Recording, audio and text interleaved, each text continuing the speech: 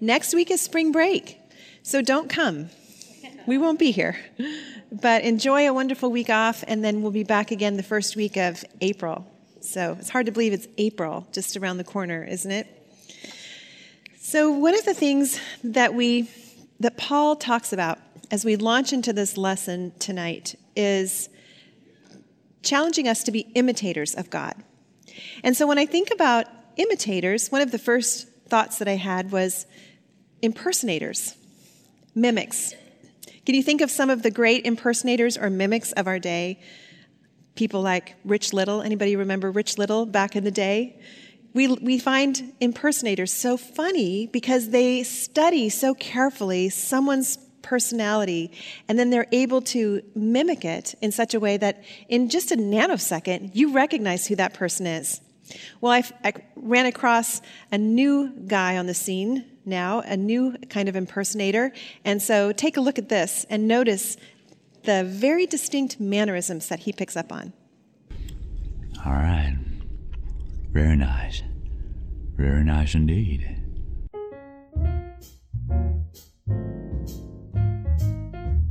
Oh, hey. I thought you were... Hey, where are you? Come on. You know, creatively, okay. Well. No.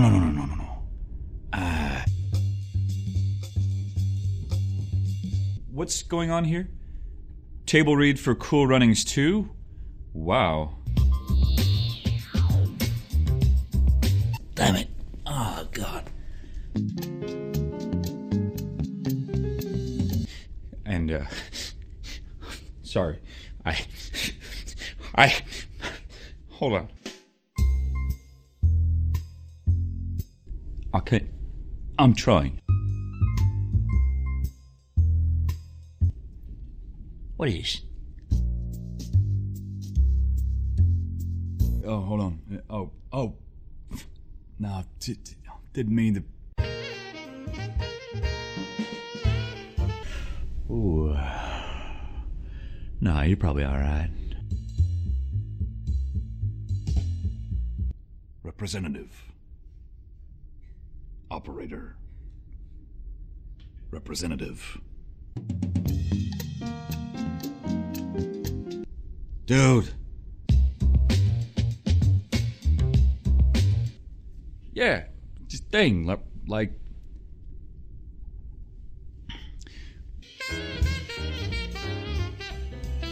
You have this force that's everywhere. I don't mean to be hyperbolic or nothing, but I mean, I feel like... Wow.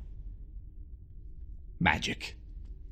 It's just amazing how in just a split second, the voice intonation, the mannerisms, the facial expressions can draw us into a completely different personality. Because this guy, who's pretty darn good, he's been a student of the people that he's impersonating. He's mastered their facial expressions, just the way they move, in such a way that he can actually take on a different persona. And I think about how much fun we have with comedians who are able to do this. Isn't this what Saturday Night Live has made their whole decade upon decade upon decade of show around, is their mastery of impersonating famous people, sometimes just lampooning them, really, but it's what we laugh at. It's what we find entertaining. And I think about the people that I grew up watching, Rich Little being one. He was a master at imitating Richard Nixon, Johnny Carson, Johnny Cash. I mean, some of these old personalities, and it was really kind of a novelty back then. If you're under 50, you don't know who I'm talking about. That's okay. If you're over 50, you know. But then in our day, we have Dana Carvey, we have Will Ferrell, we have Tina Fey, we have this whole host of comedians who really master this art of impersonating someone. And the reason I'm talking about this evening is that this is actually what Paul is telling us to do. He's telling us that we should study and know God so well well that we can be imitators of him in the way we live our lives. That when people look at us, they say, oh, she's a Christ follower because look at how much like Jesus she is. Look at the way she loves. Look at the light that emanates from her life. Look at the patterns of her life. What is it about her? It's that she is following God. She's following Jesus. And so that's why Paul is telling us that we actually need to know God really well. We need to study him. We need to know him intimately. We need to know his word. We need to have his spirit. All of these things become a part of how we become imitators of God. And so that's what Paul's going to talk to us about tonight. He's going to tell us that we are called to imitate God specifically by walking in love and walking in light. And that's how we're going to look at this passage, Ephesians chapter 5. The first 2 verses are about walking in love, and then the last set of verses, 3 through 14, are about walking in light. So let's dive in, shall we? It's a big passage full of so much rich truth.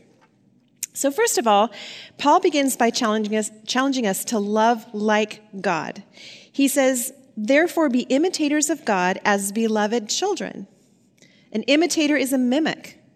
So he's saying, as God's beloved children, we are to imitate or resemble our Father.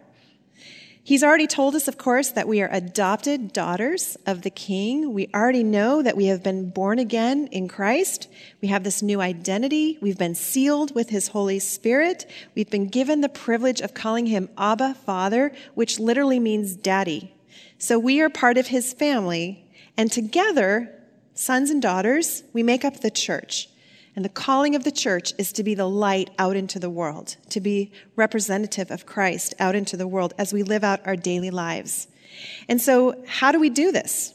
Well, we do it by obeying our Heavenly Father. I mean, isn't that what we teach our children? You teach your children to be kind and to have good manners and to speak appropriately to other people. And we have all of these ways in which we teach our children so that when they go out into the world, they represent our family well, right? If they're out there being naughty and swearing and having, mean, cruel behaviors, well, guess what? Who gets the phone call? Mom does. Hey, we got a problem, and it's a reflection on you. So in the same way, the way that we emulate our Heavenly Father is we do what he says. We represent him well. And there's scripture tells us kind of how to do that. In fact, in Luke 6:36, it says, be merciful as your Father's merciful. Or in Matthew 4:44, it says, love your enemies. And then he tells us in other passages, he says, be hospitable, care for widows and orphans. He says, be kind and forgiving to one another. So the Bible is full of instruction, how we go out and live our lives very practically, rubbing life with people all around us in a way that emulates our Heavenly Father. But if we really want to know God, if we really want to understand what it looks like to emulate the Father, we look to the Son. In John 14:9, Jesus said, whoever has seen me has seen the Father. And that's why we spend so much time looking at Jesus, because when we look at Jesus, we see the Father and we understand the triune God. So that's why in verse 2, Paul then challenges us to love like Jesus. He says, and walk in love as Christ loved us and gave himself up for us, a fragrant offering and sacrifice to God. So we're beloved not only by God the Father, we're beloved by God the Son. And it's so hard for us to conceive of how much God really loves us. We tell each other, God loves you. We read in Scripture, God loves us. But it's really hard to understand this kind of love. And I guess we have the advantage to think about how much we love our children. For those of us who've had the privilege of having children, we can think about that kind of love as just a shadow of God's love for us. Think about how you would, I'm sure you would, I know I would, step in front of a bullet to save your child, wouldn't you? If you knew that they were in danger, wouldn't you do anything to protect them? I would even do that for my adult sons. And this is how much God loves us. He loves us so much that he sent his Son to die on a cross for our sins so that we could be forgiven and we could be welcomed into his heavenly family. Jesus Christ then willingly laid down his life for us so that we could be rescued from the penalty of sin, which we know is doom and despair and disobedience, and brought into this relationship with him. And that sacrifice was the Bible tells us, pleasing to God. It was like a fragrant aroma to him because it satisfied the just demands of his holy law. The wages of sin is death. Jesus died in our place so that we could live in relationship with him. And so it seems like our only reasonable response to God for what he's done for us is to love him in return. And then to love others the way that he loved us. Isn't that the challenge of love? It's to love him the way he loves us, and then to depend upon his resources to love others the way that he loves us. And why is that so hard? It seems so reasonable, doesn't it? I mean, here you have a God who loves you so much. He's died on a cross so that you never have to die. You never have to be separated from him. He's brought you into fellowship with himself. As we've gone through the book of Ephesians, we've filled our hearts and minds with all of the riches we have in Christ, all that he's done for us. Why is it so hard for us to love sacrificially? Why is it so hard for us to love selflessly? You know, every time I bring a golden retriever home, I'm faced with the pain of love. I have 3 golden retrievers. I have not gotten a new puppy, but this is a picture of my youngest sweet thing. She's the same dog who 2 years ago was destroying my furniture. She de-stuffed an ottoman and a couch, so she was the naughty little girl, and now she's the sweet little cherub. But every time I bring a new family member, a new golden retriever into my family, I know that if I'm lucky, I'll have 14 years to love this creature and build a friendship, and then my heart's going to be broken because I'm going to have to say goodbye. Today is actually the 12th birthday of my oldest golden retriever, and I'm thinking, oh, wow, then I might have 2 more years with her. It's heartbreaking to love with abandon, to bring, whether it be a pet or anyone, into your family, and to know that you could be hurt, that this love might be costly. But it's the same is true for our human relationships. We love people knowing that they could and may die and break our hearts. We're vulnerable with people that we love, knowing that they may betray us or abandon us.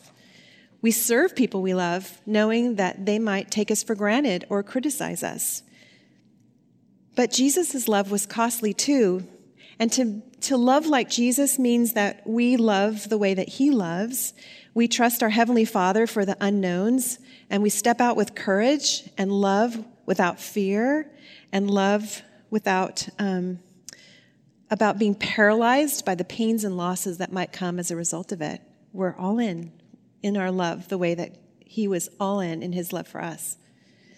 C.S. Lewis wrote a piece on the vulnerability of love, and I think it's the vulnerability of love that keeps us from really loving each other well. It's so vulnerable to love, isn't it?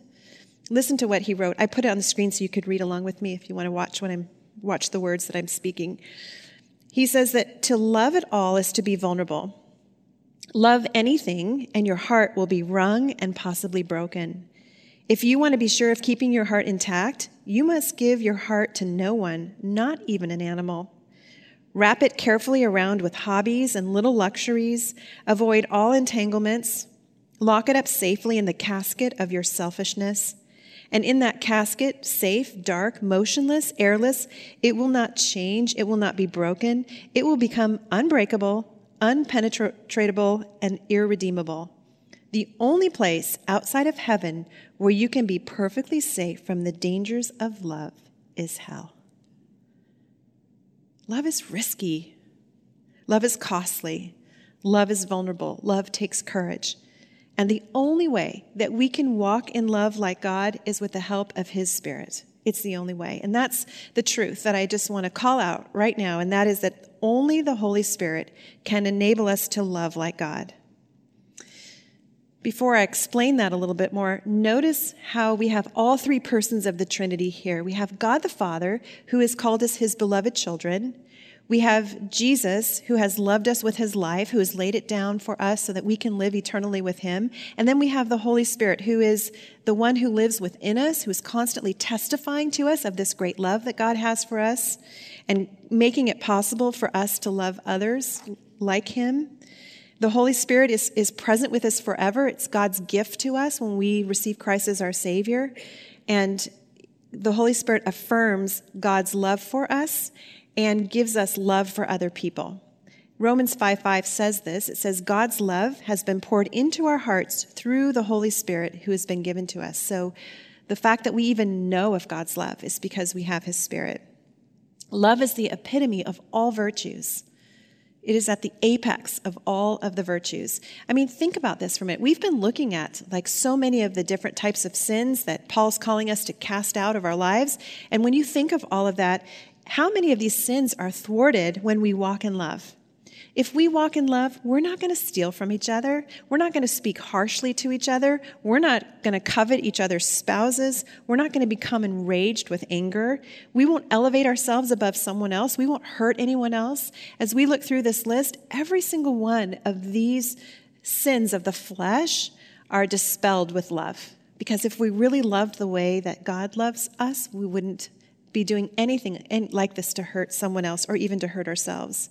So Paul is challenging us to love, to be like God in the way that we love. And you know, there's so many ways in which we can never be like God, right? We can never be omnipresent, although wouldn't that be amazing to just be everywhere at once? That would be awesome. We can't be omnipresent. We don't have supernatural power like God has. We can't like create something out of nothing like he can. We can't speak a word and it is so. I always even liked the Bewitched TV series. She just could go like this and her house was clean. Like, wouldn't that be amazing? We can't do any of those things. But how we can emulate God and imitate God is through his characteristics, his personality. We can love like he loves. We can be merciful and compassionate and forgiving. There are aspects of him, like we studied in our study last year, that are attributes that are communicable to us. We can imitate him in these ways. But we need the Spirit's help. We need the Spirit's help to be able to even see people the way he sees them, to have compassion on people, to care for them the way that he cares for them. We need his help even to forgive people the way that he forgives them. God's love is a kind of love that sacrifices for the sake of another, even when that person is unlovely. Isn't it hard to love the unlovely people? I think about love and I think, oh yeah, I can love my boys, I can love my husband, I can love my family, but you know, the unlovely people, oh, do I have to love those people? I think about, though, how God loved us when we were unlovely. In Romans 5:8, it says, God shows his love for us that while we were still sinners, Christ died for us. He didn't love us when we were loving him. He loved us first, and then we loved him.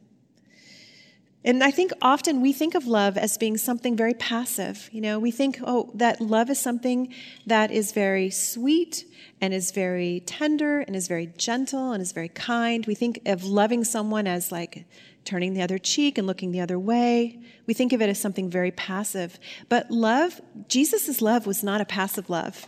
Jesus' love was an active love. He made a choice to give himself up for us.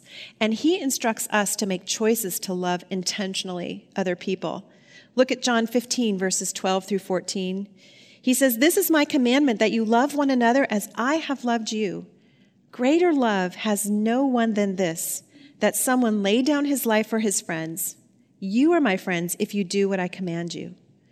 So laying ourselves down for others is the ultimate demonstration of love.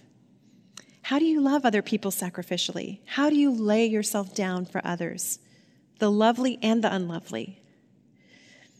Thinking about being a mom, I think about how, you know, when you're pregnant, for 9 months, you kind of lay your life down because this baby's growing inside of you and you're fat and you don't feel well and it sort of takes over. And I feel like that's how God gets us ready to learn to be in the school of love. We are completely taken over with this creature, which ends up being a child. And then those early years of being a mom, you know, there's the sleepless nights. There's, you know, you give up everything, all your comforts, your sleep. You give up your body again. Sometimes, you know, when you get older, you pay the consequences of that. But, you know, you do, but it doesn't matter. When your child is sick, you're at their bedside. You don't leave their side until they're well. You give everything you have to them. You know, you think nothing of sacrificing in some of these ways. And I think that's how God begins to really teach us selfless love, is through giving life to another child. But what about your husband? Do you love your husband selflessly the way that you love your child? Why is it harder to love our husbands in the same way? Why is it harder to love sacrificially? Do you know your husband's love language? Do you know if it's words of affirmation or hugs or gifts or all kinds of those different love languages that encourage acts of kindness, service? What is it? Do you choose to love him if you have a husband in a way that blesses him, just to honor and glorify God, just to pour out the kind of love on him that God's poured out on you, not for any other reason? Who needs this kind of love from you? Maybe it's a coworker. Maybe you're working all day long side by side with someone that needs this kind of love from you. Maybe it's a neighbor. Maybe it's someone that you're serving with in ministry. Maybe it's a family member, an extended family member. What choices could you make today to express love to someone sacrificially, selflessly, the way that God has loved you? Can you think of someone who needs this kind of love that would bless their lives? Well, let's talk now about walking in light, because Paul is next going to challenge us to walk in light instead of the darkness of sin. At one time, before we came to faith in Christ, our lives were characterized as darkness. And now we're living in the light of life. If you have come to faith in Christ, you are in the light of life. And so in the light of the Lord. So he's telling us, he's speaking to believers. And so he's saying, look, you must walk as children of light, not of darkness anymore. And so he's going to tell us, how do we do this? And he's going to give us 3 exhortations.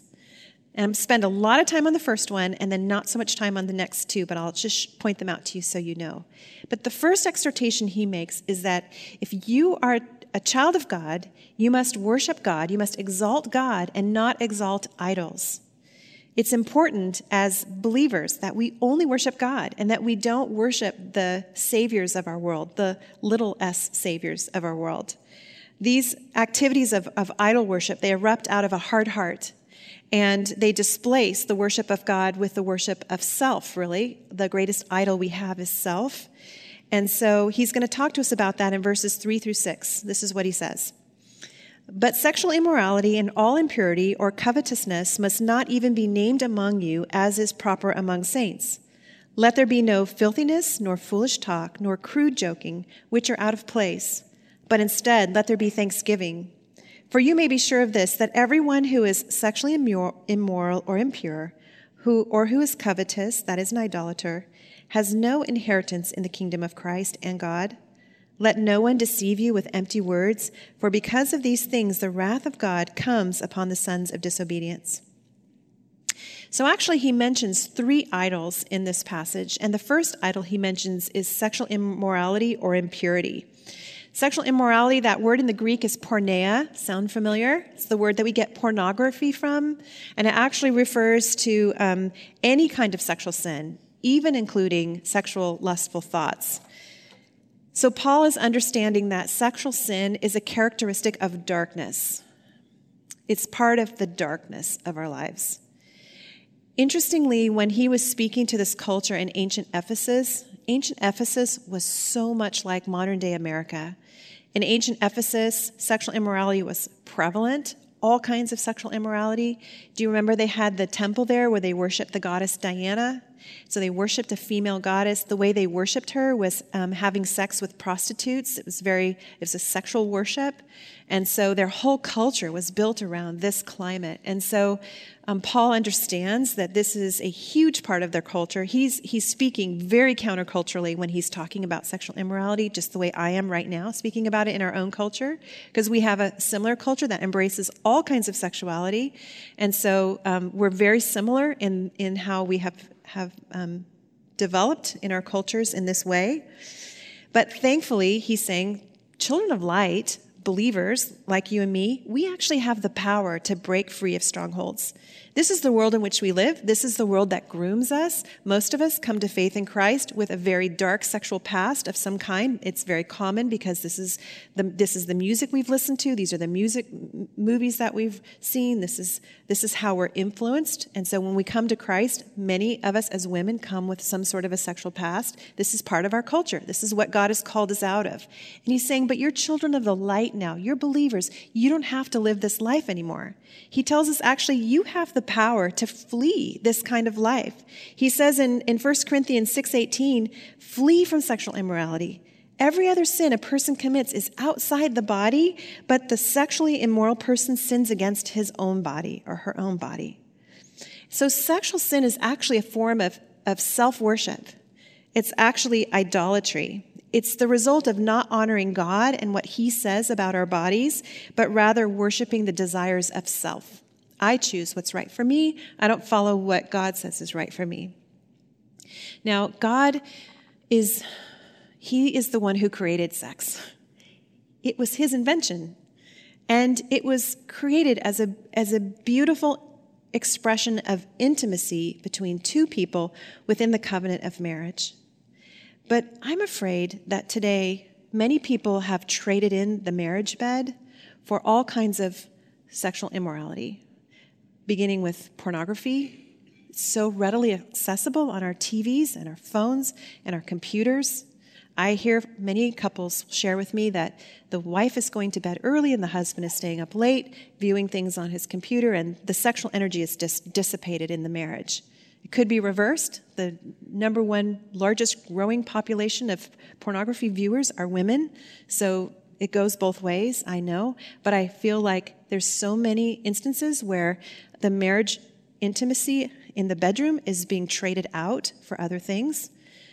Of course, too, we have apps on our phones where at any moment of the day you can schedule a hookup and be out hooking up with a stranger and having a sexual encounter. I mean, our culture is rampant in this way, and it's destroying the intimacy of marriage.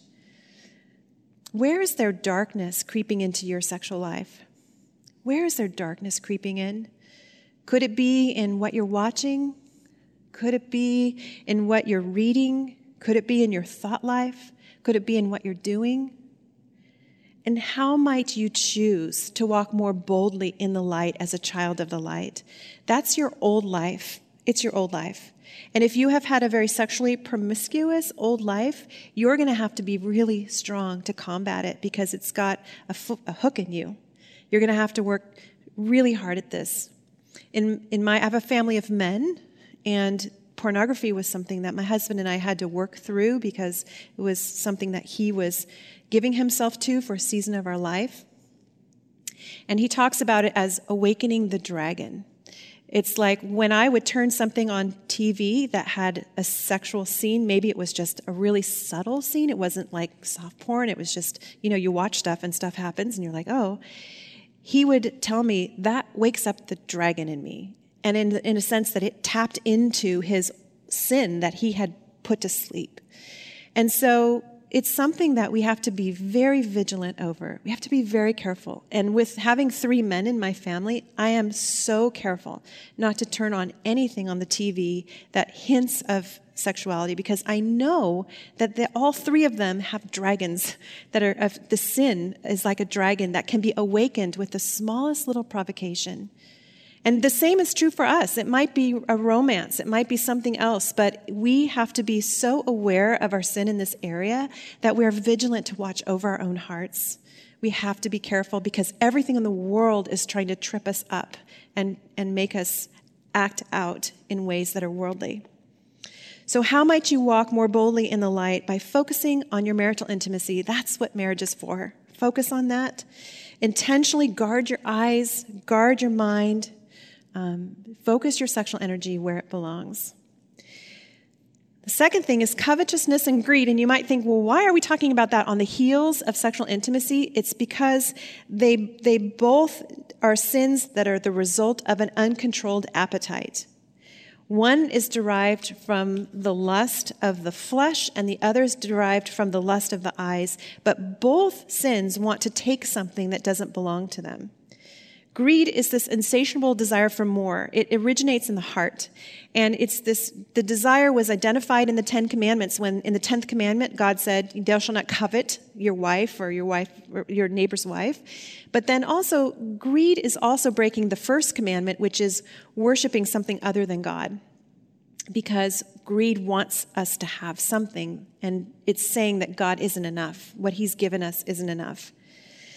Greed is really sneaky because, 1 minute you're content, and then the next minute you're like wanting for something. And we are bombarded, aren't we, all day long with messages of wanting. We want this, we want that, we want this. There's so much coming at us to our eyes and our ears and our minds that are designed specifically to awaken in us a desire for something more than what we have. That's how companies make money, right? You might work for marketing companies and you know this very well. So the thing, though, is that most people don't see greed as their besetting sin. Most people don't think that greed is, they look at their lives and they don't think greed is at the top. But often that's because they have so much, we have so much, and we don't realize that the reason we have so much is maybe because there's been some greed that's been helping us to accumulate so much. We live in such a materialistic culture that greed is just like the air we breathe. And we don't even understand that until we go to Africa or until we go to a third world country and we see people living in contentment in their small little huts with their simple meals every day and their sweet family relationships. And we see the joy and we realize they have nothing compared to us, but there's this contentment in them, and we realize we are so blinded by how much we have and how much time and energy it takes to care for what we have, right? Because everything we have requires care, money to repair, time to dispose of, to put in place, to organize. And our lives are so burdened by stuff, and I'm in this with you. Our lives are so burdened with stuff that we don't even understand how upside down our world is compared to this world and compared to most worlds across the globe. Think of all the greed that was exposed in the mortgage banking scandal of 2008. It was just one curtain of one industry pulled back, and it was like, wow, that's going on? It's shocking. Well, 1 Timothy 6:17 says, for as for the rich in this present age, charge them not to be haughty, nor to set their hopes on the uncertainty of riches, but on God, who richly provides us with everything to enjoy. So where are your riches? It's not even about looking at your home or your cars or your stuff, but look at your heart. Are your riches in Christ? Are your riches in your relationship with the Lord? Or are your riches in your security that you've built for yourself, in your retirement plan or in your assets? Are you content with what you have? Or are you pining for more? Is there discontentment in your heart? And you feel that God hasn't really given you what you wanted? The love of money is a characteristic of those who live in darkness, as spoken of in 1 Timothy 6:10. But for children of light, money is a tool. Money is the blessing of work. We work hard, we get money. That's the blessing of work. And then with that money, we get to put it to good use. We actually allow money to serve us while we serve and worship our God. It's a tool in life to be used appropriately. The next one is corrupt speech. And in verse 4, Paul warns about the sin of the tongue, which flows out of a hard and sinful heart. He says, let there be no filthiness, nor foolish talk, nor crude joking, which are out of place. Have you ever noticed that when a person comes to faith in Christ, the very first thing that seems to change is their language? I've had women, sweetest, most wonderful women say, I swore like a truck driver before I became a Christian. You never would imagine that when you know them, but it's so true. Or even flippantly using God's name in vain is something that we could do habitually, and then when we really grow up and mature in Christ, we realize like we actually probably shouldn't be using that kind of language. And so it's true that when God softens our hearts, it reflects in how we speak. It reflects in how we think, and then how we think flows out into the way we speak to each other. But what about humor? It's been said that the test of a person's character is what makes us laugh and what makes us weep. Humor is good, isn't it? We love to laugh. We love witty things that make us giggle, that bring joy to our lives. Paul's not telling us to be serious all the time. He's not telling us not to laugh. It's good to laugh, but he just warns us to not be vulgar with our humor. He's like, that's the old life. The old life is you told dirty jokes. You were crude with your humor. The new life is you enjoy good humor, uplifting humor. But through it all, he says you should be speaking words of gratitude. He says, but instead, let there be thanksgiving. So notice that he didn't just say, don't be vulgar, don't be filthy, don't be corrupt. He said, don't do those things. Those are the old self. Take those patterns of behavior off, but don't just leave a void that's going to be filled with anything that comes into your mind. Actually, fill it with thanksgiving. Put thanksgiving in its place. Thanksgiving, they say, is the antidote to sin. Did you realize that? They say that it's impossible to praise and worship God and simultaneously sin. I think they're right. I can't imagine choosing to willfully sin while I'm praising and thanking God. At least if it was a sin, it was a sin I wasn't conscious of. So thanksgiving is really powerful. Gratitude and thanksgiving is an expression of worship. When we're singing worship songs, we're singing praises of thanksgiving to God. When we pray, we begin by praising him and thanking him and then bringing our requests to him. And that praising and thanksgiving piece just changes everything. It reorients everything in our hearts because we remember who he is, remember what he's done, and then we bring our requests to him in faith. So these three characteristics, sexual immorality, greed, and corrupt speech, they're all rooted in self. All three exalt self over God, and they all three express a discontentment with the way that God has ordered our lives. And so that's why Paul is warning us that if we persist in this lifestyle, if this lifestyle is a pattern of our lives that is persisting, he's saying we will not enter the kingdom of heaven. Now, he's not saying that we won't occasionally succumb to darkness. We won't occasionally dabble in these things. We are sinful, fallen creatures, as we know. We have seasons in our life where we're dabbling in darkness again. We know that the life of faith is a journey, and it takes a lifetime. And there are times when we are really growing, and we're worshiping, and we're in Bible study, and we're applying the truths to our lives, and everything is sweet. And then there are times when life is really hard and we get discouraged and we go and we want to put on the old self again, right? We want to return to our past behaviors. We want to return.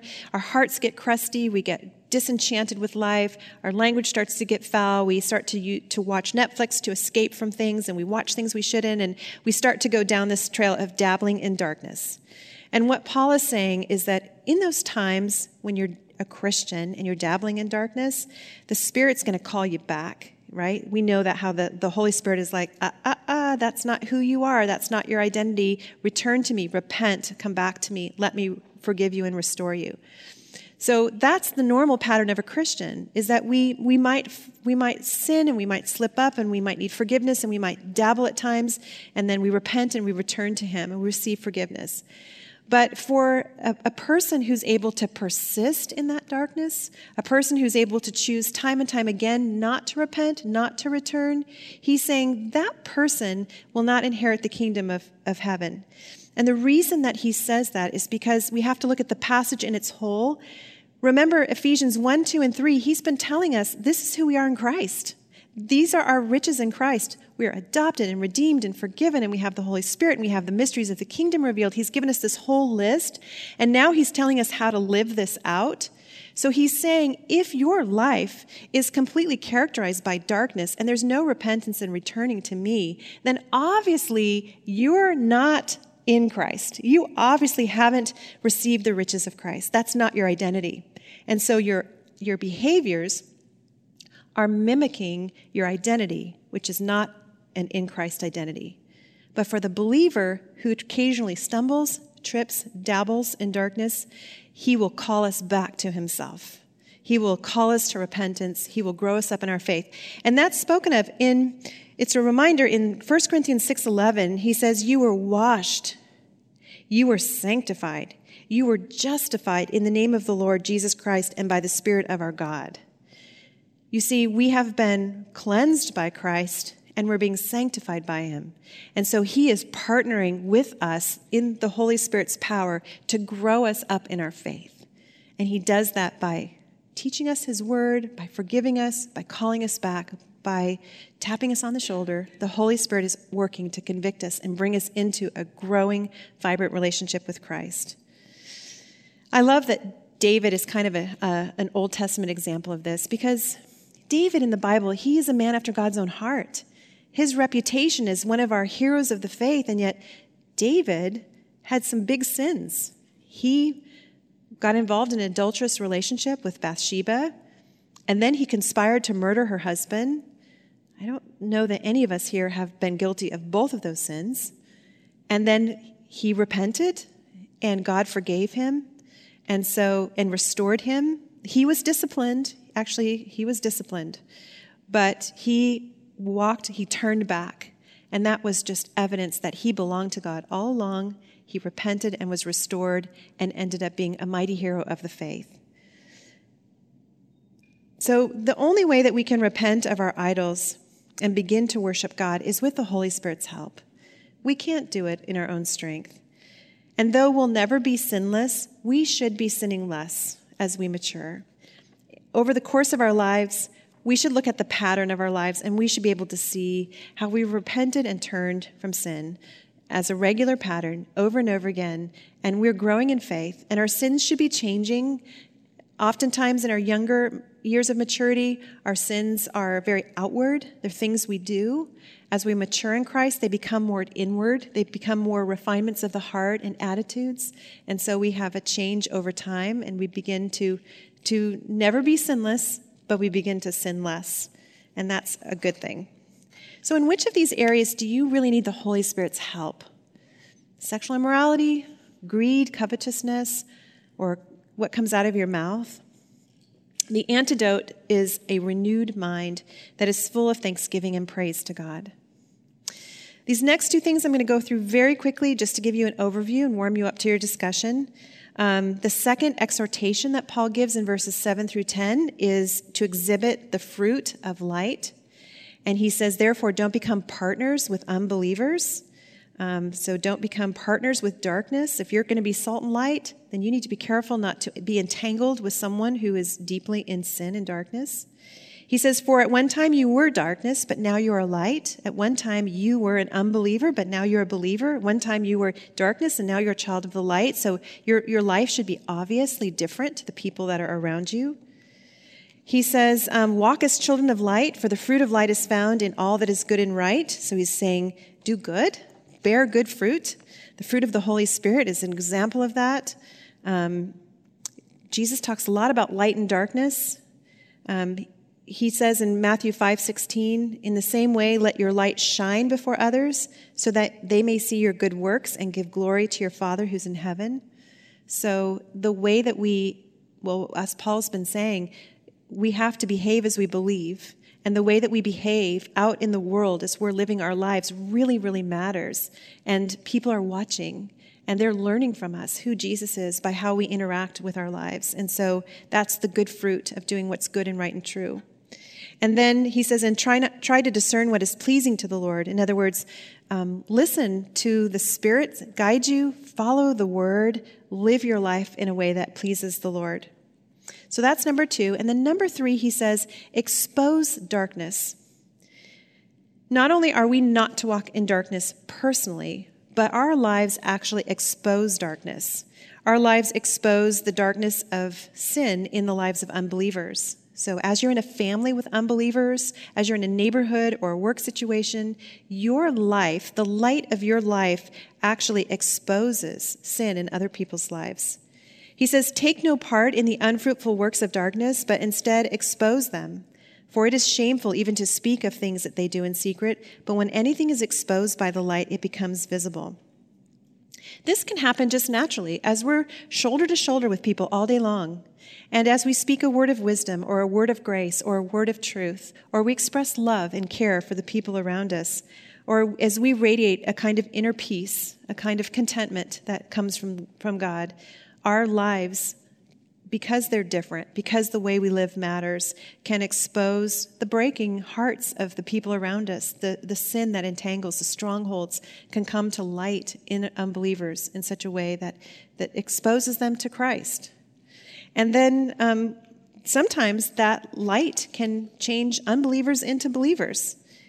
It can make everything clear to someone because the light of Christ in us can expose darkness in others in such a way that it brings them to saving faith. So Paul ends by saying, for anything that becomes visible is light. Therefore it says, awake, O sleeper, and arise from the dead, and Christ will shine light on you. Does that sound like a song we just sang? Love that song that our Pastor Eric wrote. But you know what? I read this passage and I thought, isn't that the message of Easter? Awake, O sleeper, rise from the dead, and Christ will shine on you.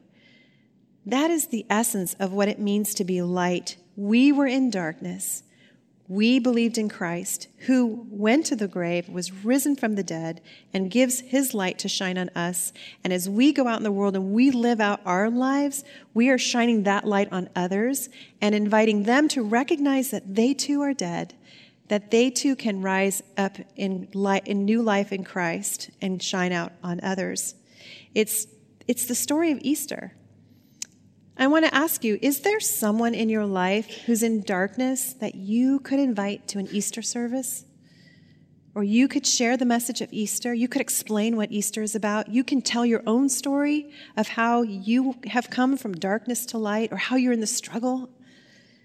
Because the truth is that our lives have been changed from darkness to light. They've been changed.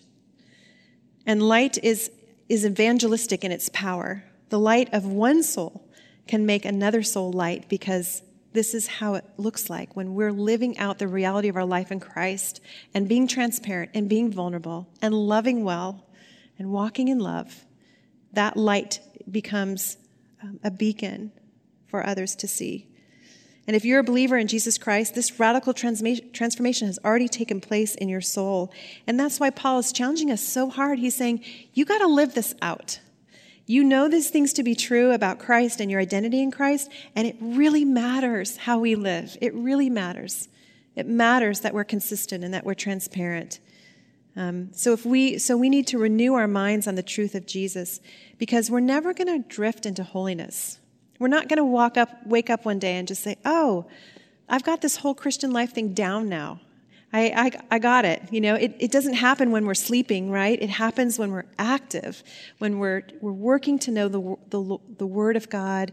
We're living in authentic community with each other. We're sharing our needs with each other in prayer, living vulnerably with each other, loving each other well, caring for each other's needs, participating with the Holy Spirit in the sanctification by consciously putting off the old and putting on the new, consciously renouncing the sins of our past and putting in their place the virtues of Christ. So I want to just share 4 really quick takeaways that I received from this passage, just ways in which I think we can live this out. This is how I think we can walk worthy of the calling, to walk in love and in light. First is we need to make an effort to eradicate sinful behaviors in our lives. They don't just go away. They have hooks, and they have a story, and they've come from the past. And when we recognize them, praise and thank God that the Holy Spirit has tapped you on the shoulder and spotlighted something in you that you need to repent of. And then we need to eradicate that. We need to work hard at that. We work hard at so many things. We work hard at diet and exercise and our jobs, and we have all these things that we apply ourselves to, but we need to work hard at eradicating sin in our lives. We need to choose to repent and to fill our minds with God's word and God's truth. The second thing is that we need to deliberately replace the old lifestyle practices with new ones that are consistent with our new identity. And sometimes that means making really hard choices. Sometimes that means choosing to do something different on your Friday night than hanging out with your friends in a bar or, whatever, whatever it is that trips you up, whatever it is that that taps into your old self.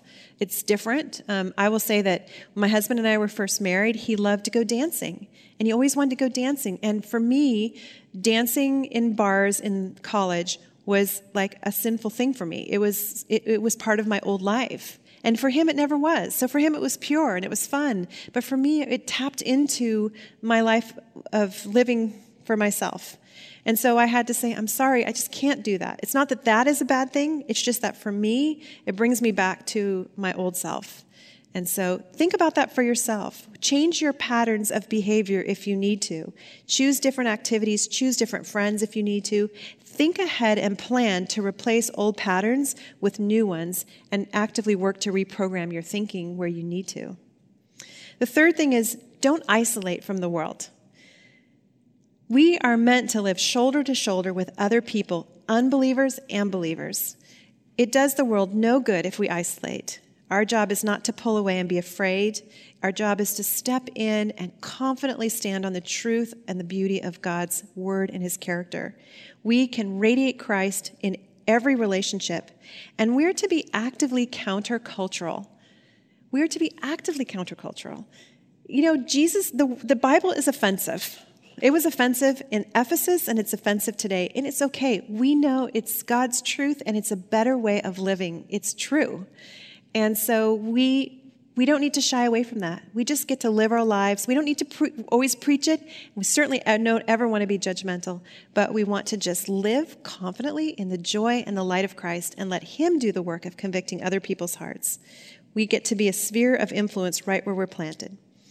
And then lastly, we need to encourage each other by truly modeling a godly lifestyle to each other, to really try hard participating with God's Spirit, our will and his Spirit together to grow up in our faith, to be sanctified, to live out what we believe to be true in our everyday lives.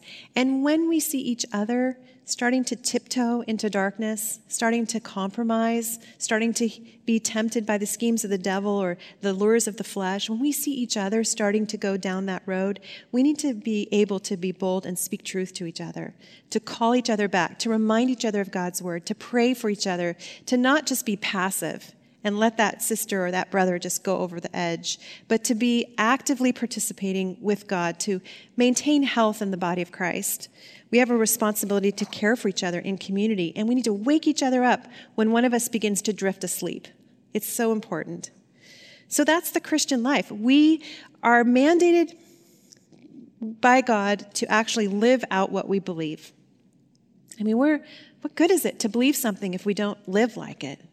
We are called to walk worthy of the calling to which we've been called, and it takes a lot of effort, and it takes a lifetime, and it takes a lot of grace, and a lot of forgiveness, a lot of love, a lot of truth, but it's a better life to actually live out what we know to be true and to live out this identity that we have in Christ. And the joy is we get to do it together, and one of the best ways that we strengthen each other is to come every week and be in his word and be encouraged and be strengthened, and then to go out and do it again for another week. And so it's a better life, and it really matters. So let me pray for us, and then you're going to go straight to your discussion groups. Father, I just am so thankful for your word. I'm so thankful that you tell us so specifically how to live. You're giving us so many practical applications, and Lord, we just confess that our thinking is really upside down. We live in a world that teaches us just about the opposite of everything that we've just spoken of tonight. But we know, Lord, that your word is truth. You're the one who created us. You have a better way for us to live than the ways we choose when we worship ourselves and we put ourselves in the center of everything. Lord, it's so much better when we worship you and we do what you say. Help us, Lord. We desperately need your help. We need your Holy Spirit. We need your Spirit to remind us and to call us to repentance when we go off course. We need your grace, even just to forgive ourselves when we make mistakes. We need your love to love each other really well, sacrificially. Love ourselves even, Lord. We sometimes get caught up in the regrets. Lord, I just pray that you would help us to be healthy, radiant, godly women who our very lives make a difference in this world. Lord, we really want to make a difference. And so would you help us? Thank you, Lord, for your word. It's in your name we pray. Amen.